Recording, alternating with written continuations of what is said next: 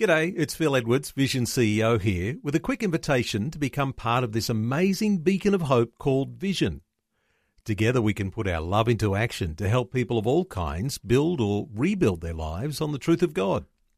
Please consider the part you can play during our upcoming Visionathon appeal, remembering that it's your support that makes Vision possible, including this podcast.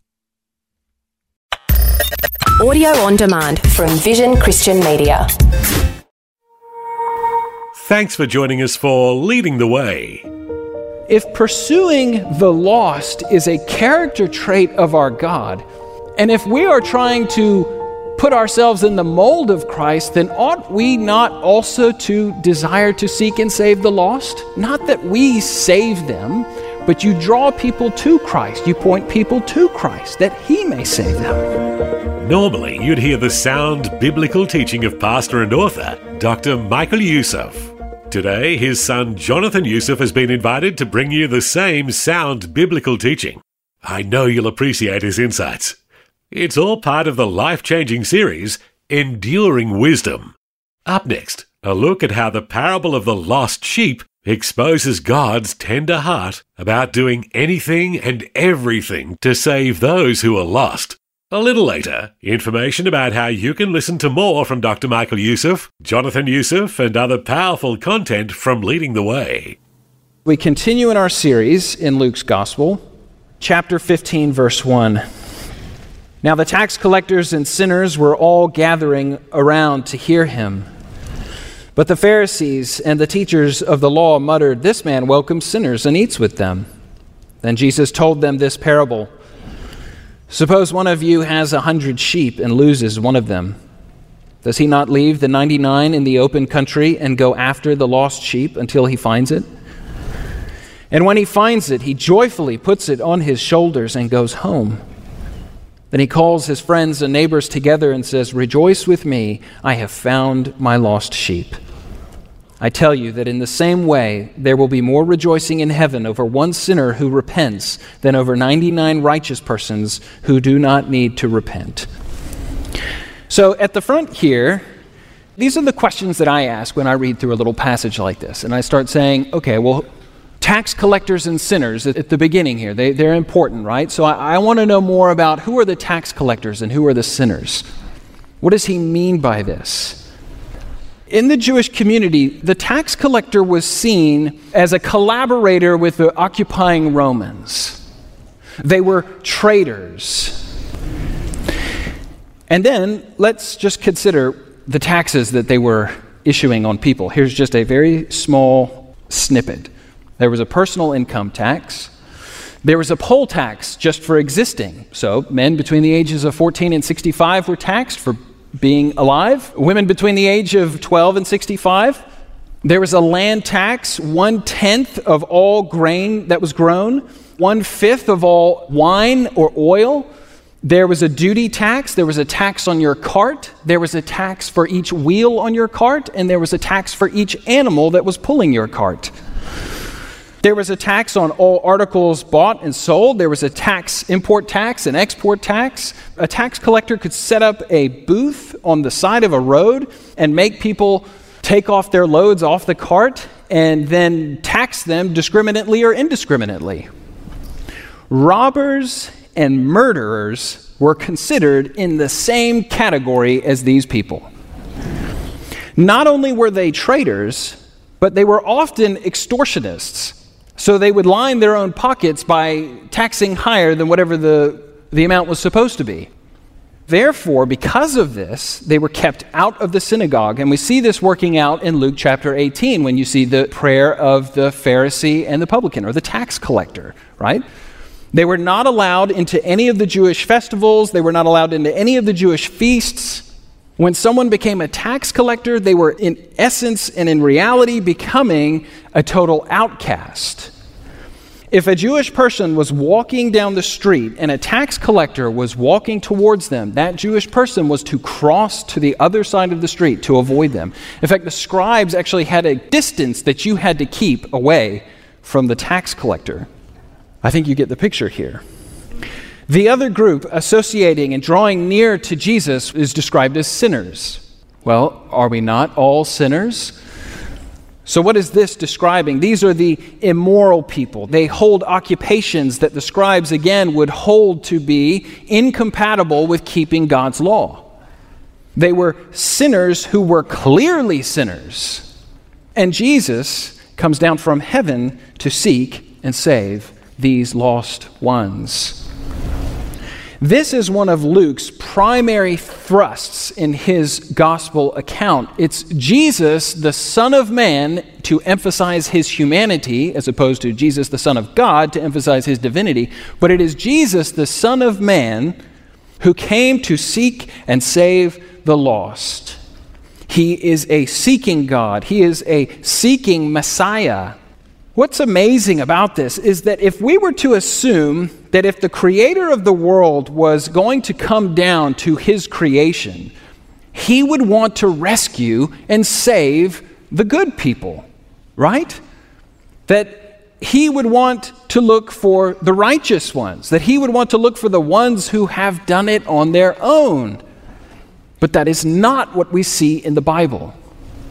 God is drawing to himself those who are lost, those who have no righteousness of their own, those who are not capable of saving themselves, because the reality is that no one can save themselves and no one is righteous.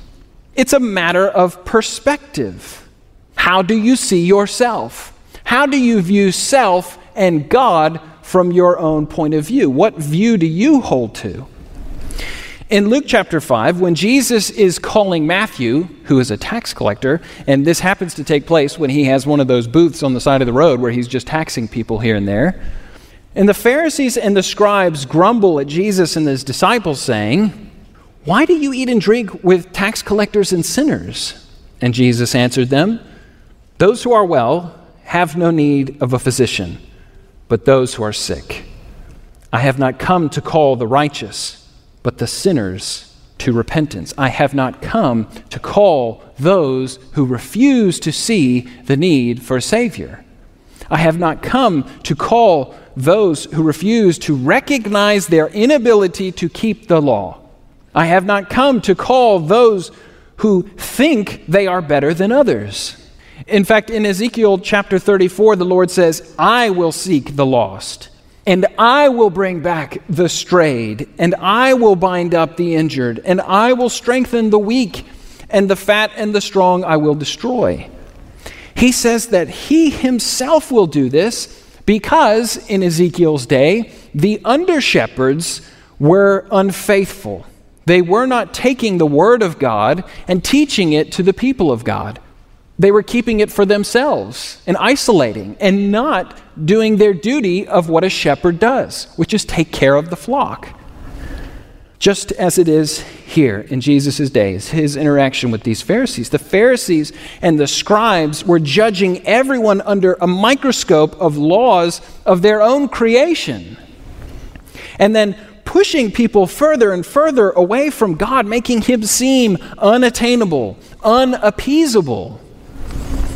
I know that some of you would have grown up in homes that had some of these characteristics, that you were never good enough to earn God's love or God's grace. What a crazy, unbiblical view to hold. The good news is that the shepherd himself comes and he draws in. And he still does that so today by his Spirit. What I love here is that chapter 14 ends in verse 35, chapter 14, verse 35 of Luke. It ends with, "He who has ears to hear, let him hear." And then the very next verse, in chapter 15, verse 1, it says, "Now the tax collectors and sinners were all drawing near to hear him." Who is the one that is listening? And who is the one who is deaf? And it is important to point out here that Jesus does not draw the sinner and the tax collector in and say, there, you feel good about your sin now. You carry on, keep going on. No, that idea would have been absolutely eviscerated in the previous section that we looked at. The cost of discipleship says you have to die to yourself. It says you have to die to your sin. Put off that old sinful flesh that can do nothing but sin, and put on the new discipleship coat that says, I am no longer a slave to sin, but I serve Christ and his purposes. And so Jesus teaches this parable. What man of you, having 100 sheep, if he has lost one of them, does not leave the 99 in the open country and go after the one that is lost until he finds it? What is interesting is Jesus' use of shepherds and sheep here, because shepherds were yet another group of lowly in society according to the Pharisees and the scribes. And if you're not picking up on it, Pharisees and scribes didn't have a lot of friends, except for each other, and even probably barely that. Shepherds were rough people. They were viewed as unclean because they worked with animals. And then shepherds were also working every day. You couldn't just take a day off from shepherding. You had to tend to your flock every single day. And therefore, they were unable to comply with the Pharisees' man-made rules on Sabbath. Because they were in continual violation of those regulations, shepherds were perpetually ceremonially unclean. So for Jesus to ask the scribes and the Pharisees to imagine themselves in the role of a shepherd was insulting. But this was perhaps another way of Jesus to show the Pharisees and the scribes their own contempt and pride. Now, there would have been several shepherds looking after a flock as large as this. If you had 100 sheep, there would have been several shepherds. So one shepherd will go after the lost sheep. And based on the parable, it's the owner of the sheep who goes after the lost, and not the under-shepherd. He's not the hired hand. Because the hired hand, it's not a financial loss for him if one of the sheep go missing. The sheep belong to the owner, just as we belong to our owner and our creator, God. Now, we also need to understand the nature of sheep. Sheep are weak, they are defenseless, they have no claw, they have no fang, and they have no internal sense of direction. In short, they are dumb. You begin to understand why Paul says in Romans chapter 12 that a believer should not think more highly of himself than he ought, because we are sheep. We are not powerful, we are not mighty, we are not brave in our own strength. So here is the lost sheep. And the shepherd leaves his flock and pursues and seeks after this lost sheep. And he does not stop until he finds it.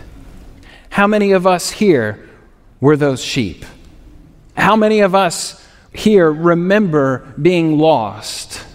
How many of us here remember what it felt like being lost and unaware? How many of us here remember what it felt like when we were made aware that we were lost? And how many of us here remember what it was like when we were found? I think sometimes we forget where we come from, which will come up in the parable of the two sons, how we can move from the prodigal son to the older brother because we forgot what God rescued us from.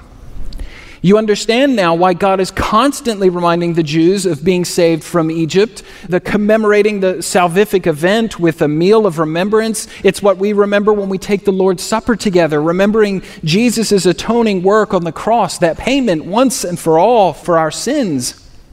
Then Jesus continues, and when he has found it, he lays it on his shoulders, rejoicing. And when he comes home, he calls together his friends and his neighbors, saying to them, "Rejoice with me, for I have found my sheep that was lost." Remember, brothers and sisters, God rejoices when the lost are found. God rejoices when the lost are saved. God rejoices when there is repentance. Just so, I tell you, there will be more joy in heaven over one sinner who repents than over 99 righteous persons who need no repentance. Do you see what's happening here? Jesus is displaying the character of God. Lord have mercy. We need more of that being taught properly in our churches. The Pharisees and many of the Jews saw people in this way. righteous and sinners. These are the two categories. But it was probably more like self-righteous and sinners. Well, at least we don't see things this way today, right? By anyone. At least we don't live in a world where we refuse to associate with people different from us. At least we don't hide out in our echo chambers and we feel good about where we are and happy for those not with us to stay where they are. At least no one thinks or acts like that. If you don't pick up on my sarcasm, sometimes I have to tell people it's just my sense of humor, which I guess defeats the purpose.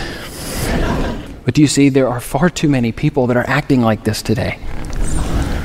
But do you see the character of God? He pursues the lost one. In fact, he pursues lost people with such fervency that he sent his son to die so that the lost may be found. He pursues lost people with such fervency that he sends people out to engage with them, to tell them the good news. He pursues lost people with such fervency that he does not give up until that lost one is found. And then he celebrates when they have been found. But you see, it says his friends and his neighbors rejoice with him. Do you know who's not rejoicing with him? The ones who are not friends with the shepherd. The ones who do not think that that was the right thing to do, that thought that sheep is too stupid or too dirty or too foul or too fill in the blank. That one was unworthy. What is also interesting is that he says that there is more rejoicing over one lost sheep who repents than 99 who need no repentance. Because there is no rejoicing over the lost who think they are found. I don't want to read too much into this parable than is here, but a person who thinks themselves righteous, who does not need repentance, is also a lost sheep. Amen. But the difference is, like we said earlier, what perspective does the sheep have? Do they recognize they are lost, or do they think they are fine? Do they think they're with the 99? Or do they recognize, I'm lost, I've got my head stuck in a cave, and I'll probably do it again, but I recognize I have a good shepherd. There are a lot of lost sheep around us. Let us not harden our hearts towards them, regardless of their politics, regardless of their lifestyle, but may we be used by God to engage and pursue them. Everyone has to start somewhere. If pursuing the lost is a character trait of our God, if it is descriptive of his Christ, and if we are trying to put ourselves in the mold of Christ, then ought we not also to desire to seek and save the lost? Not that we save them, but you draw people to Christ. You point people to Christ, that he may save them. I found this story a number of years ago. I think it illustrates our point here. I'm going to read it because it's, so this is from Jim Cymbala, who is the senior rector at the Brooklyn Tabernacle. And these are his own words, so it's easier for me to follow along.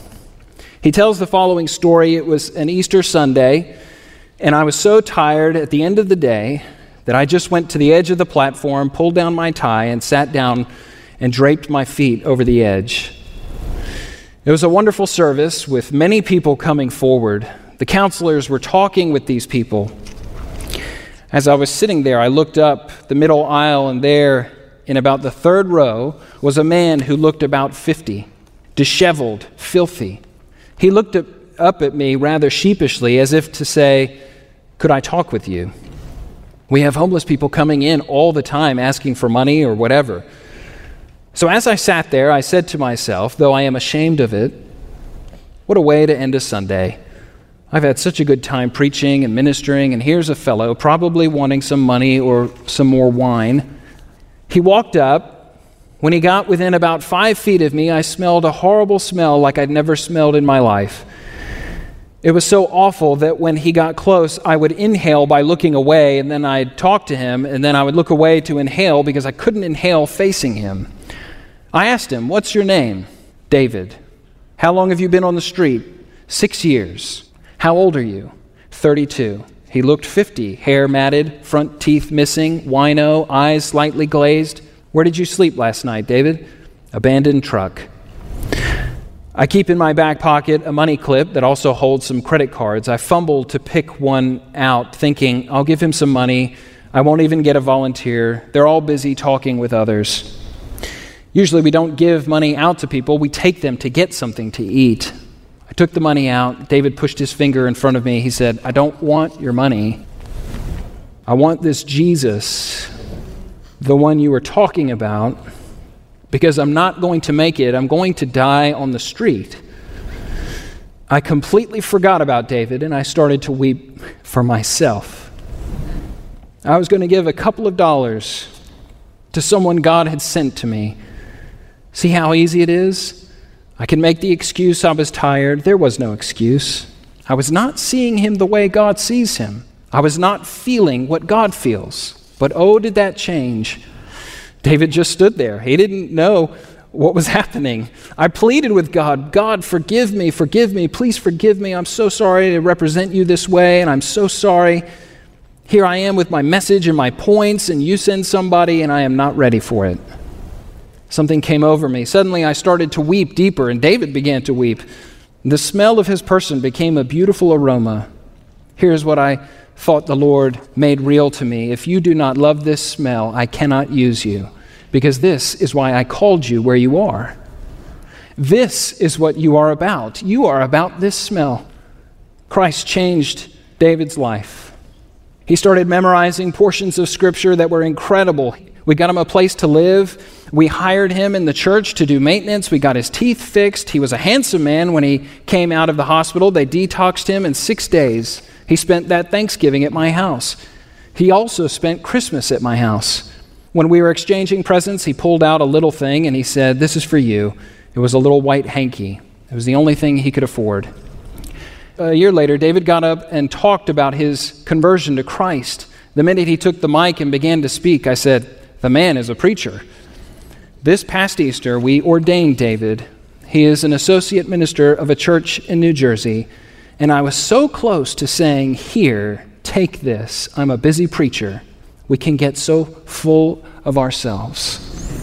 Here's a man's life that was transformed by the gospel, who gained a knowledge of the will of God and who lives with joy, who was lost and now is found because of what Christ has done for him in paying for his sins so that he could have new life. May this be our prayer for many. That we wouldn't have a hard attitude, that we wouldn't be focused on ourselves, always being negative, but that we would be looking and praying that many would come and be transformed through this word, and that God would use us. You see, ladies and gentlemen, that's discipleship. I dare think where any of us would be without it. When Jesus says, "This kingdom is like leaven, this kingdom is like a mustard seed. It seems small and imperceptible, but it grows and it bears much fruit."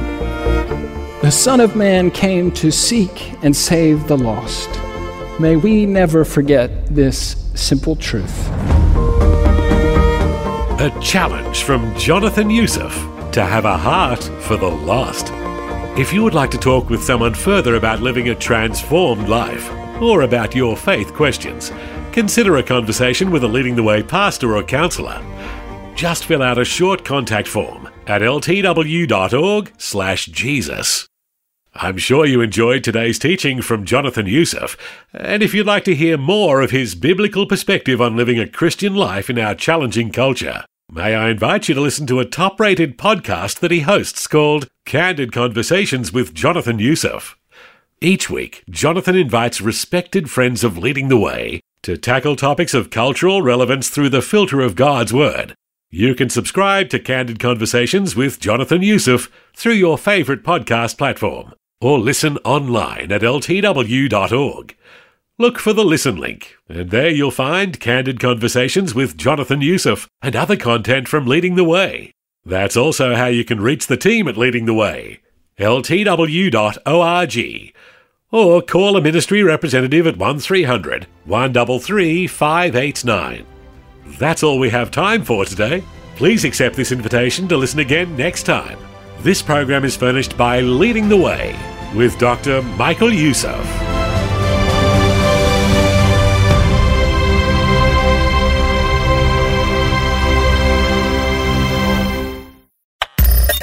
Thanks for taking time to listen to this audio on demand from Vision Christian Media. To find out more about us, go to vision.org.au.